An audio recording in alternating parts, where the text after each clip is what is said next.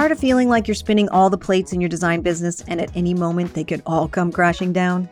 Are you feeling like you're so close to breaking through to the next level, but those consistent projects still aren't flowing your way? Are you ready to finally take your business from a hobby to 100K and beyond? Then welcome to the Six Figure Designer Podcast. I'm talking all the techniques you need in your design business to start paying yourself, get great clients, and finally break through that 5-figure ceiling.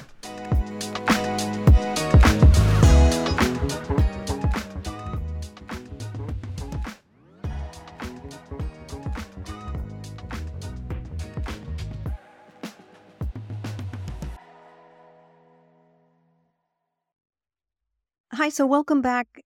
Thanks for being with me. I want to talk a little bit today about why it does not need to be this hard. Running a design business does not need to be this hard. And getting great projects and working with great clients does not need to be this hard. And what I'm referring to is a lot of designers are out there just sort of reacting to things that are happening in their business, meaning the phone rings, they answer it.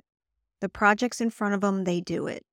They get an email from a builder, they respond to it, right? And so I want us to think about ways that we can make it easier, we can make it more enjoyable, and we can make it more profitable. And a lot of that's going to go back to my framework that you're going to hear about in another episode.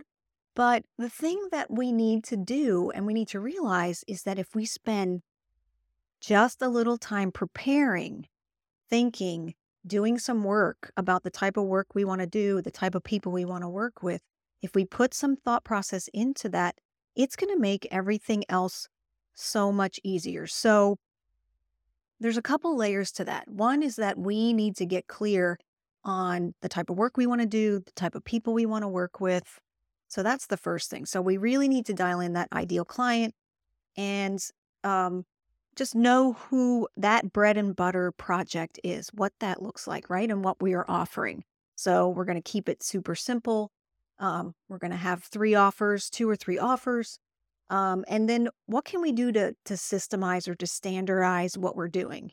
Do you have your paperwork pretty much all put together so that when an opportunity comes your way, you're just filling out your contract, you're filling in the blanks, the couple little items that need to be done to personalize that information. These are so many easy ways to just make your life incredibly so much easier. So there's a couple, those are the couple things that we're also going to do. I mean, instead of being reactive, we're going to be a lot more proactive.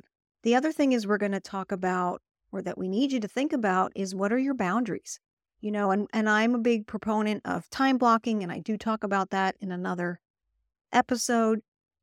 But managing your time and not going from one thing to another every 4 seconds, it's so inefficient doing it that way. And it makes you feel scattered. And I'm sure many of you have felt or is feeling very scattered, very stressed at this point.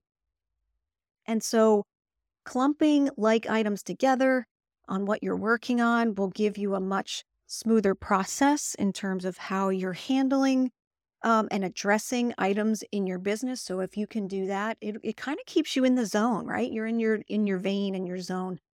And those can even be at 45-minute chunks. So creating boundaries, being proactive, understanding who your ideal client is, and then what's your process? Who are you speaking to? And how can you get in front of more people? It's honestly as simple as that. But honestly, it comes down to you taking some time and figuring these items out. You can't just keep running your business by the seat of your pants. It is going to bury you. So every time you work through a project, and you don't even have to start from scratch and do all these things at once, right? So as you're working through a project, I'm going to tell you right now, every project, no matter how big, no matter how small, goes through the same basic steps, right? So start documenting what those steps are.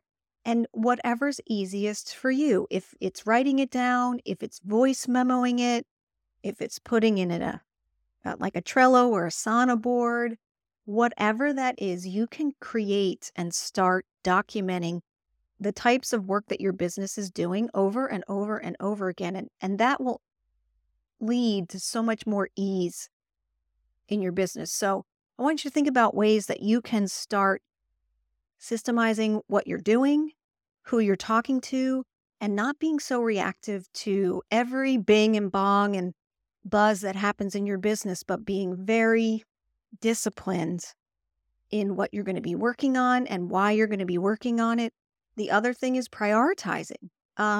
We have those to-do lists that are like 50 things long every day. It's just, we're in a losing battle there.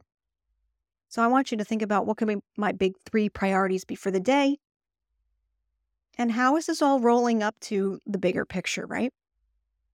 So that's my thoughts on how we can make it easier, why it doesn't have to be that hard, but it is going to come down to you and spending a little time away from the office, figuring some of these items out, and working through what this all looks like for you. I hope this helps. I'll talk soon.